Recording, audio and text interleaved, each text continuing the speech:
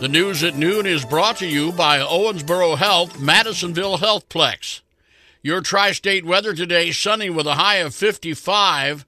Clear tonight, low of 30. And tomorrow, increasing clouds, a little bit warmer with a high of 57. Right now, 52 degrees at 104 FM WIKY. This just in. Evansville police were called to the 3200 block of Cratchville Road today. They saw a wanted man with a felony warrant run into a home there. No one else was inside. Officers negotiated with the suspect for over an hour, and he finally came out. No one was hurt, and the man is in custody. More of those fake $20 bills are showing up in Evansville.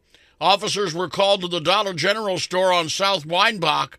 A staff member told them $180 in funny money was exchanged for the real thing last week, but they were just now learning that the money wasn't the genuine article.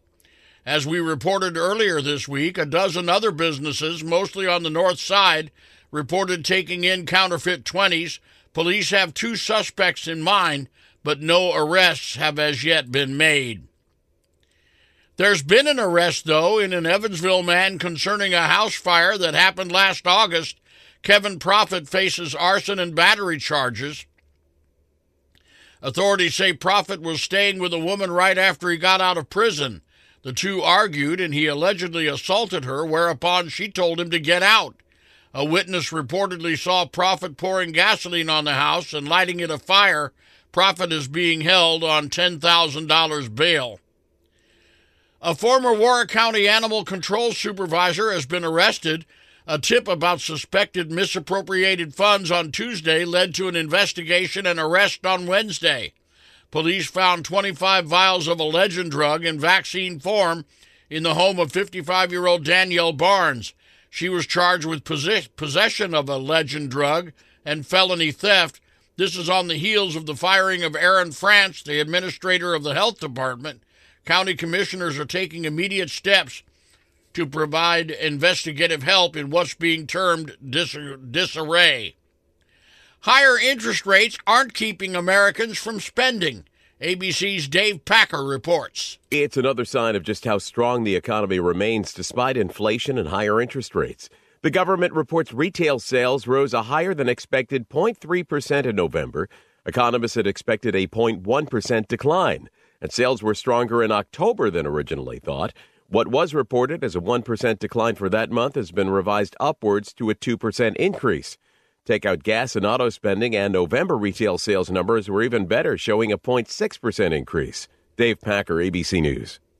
Over 104 million Americans are expected to hit the road this holiday season, according to AAA, and the airlines say they're going to be busy as well, busier than ever. ABC's Alex Stone has our story. United says this will be its busiest ever end-of-year travel period, expecting around 9 million passengers to fly on the airline, a 12% increase over last year. United will have around 4,000 flights every day, with the busiest days being December 22nd and 23rd, then again on January 2nd when everybody returns home. Delta Airlines is also expecting around 9 million passengers, with its busiest travel days being slightly earlier, beginning next Thursday. Alex Stone, ABC News. The U.S. Navy's Blue Angels came in for a landing in Owensboro today. They'll be going over logistics for the 2024 Owensboro Air Show that takes place September 13th through 15th. After landing, the pilots were talking to reporters about the upcoming show. Some of the Blue Angels will be visible above Owensboro sometime around 2:30 this afternoon. Mobs for Liberty in Warwick County will hold a meeting tonight to talk over the House Enrolled Act 1447. That's the bill that makes it easier to ban books from public school libraries. School officials will attend tonight's meeting to discuss what they've done to prepare for when the bill takes effect January 1st. Discussion is held to the first 25 people who respond. If you own a Tesla, there's a pretty good chance your car's under recall right now. The world's most dominant electric car manufacturer bowing to pressure from regulators and recalling over 2 million vehicles in the U.S. to install new safeguards in its autopilot driver assistance system.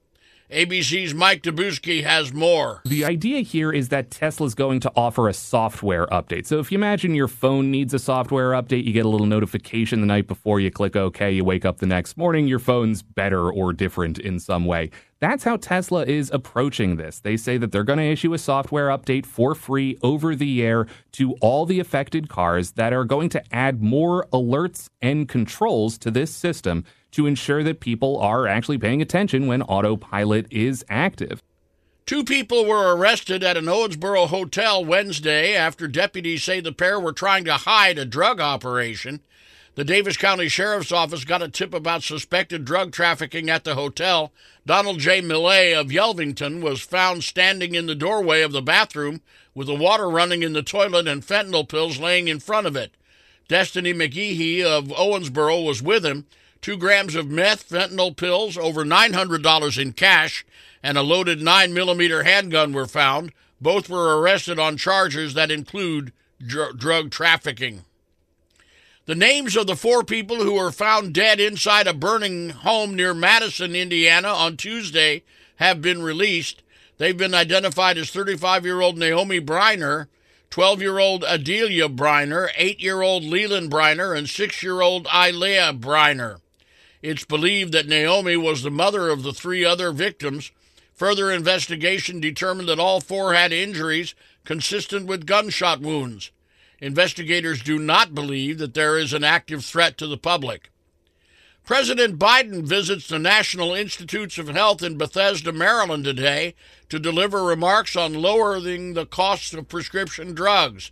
ABC News White House correspondent Karen Travers has details. President Biden will speak at the NIH today as his administration announces it's going after dozens of pharmaceutical companies. It says raised prices of some medications faster than inflation over the last year, including 48 Medicare Part B drugs in the last quarter of 2023. The Inflation Reduction Act requires drug companies to pay rebates back to Medicare if they raise their prices faster than the rate of inflation. The White House says these rebates will save the 750,000 seniors who take these drugs between $1,000 and $2,700 per dose on their medication. Karen Travers, ABC News, Washington. You're listening to the news at noon on 104 FM WIKY. From ABC News, Wall Street Now, an unexpected sign of economic strength today from the Commerce Department, which reports retail sales rose 0.3% in November. That's north of analyst expectations, with Dow Jones predicting a 0.1% decline.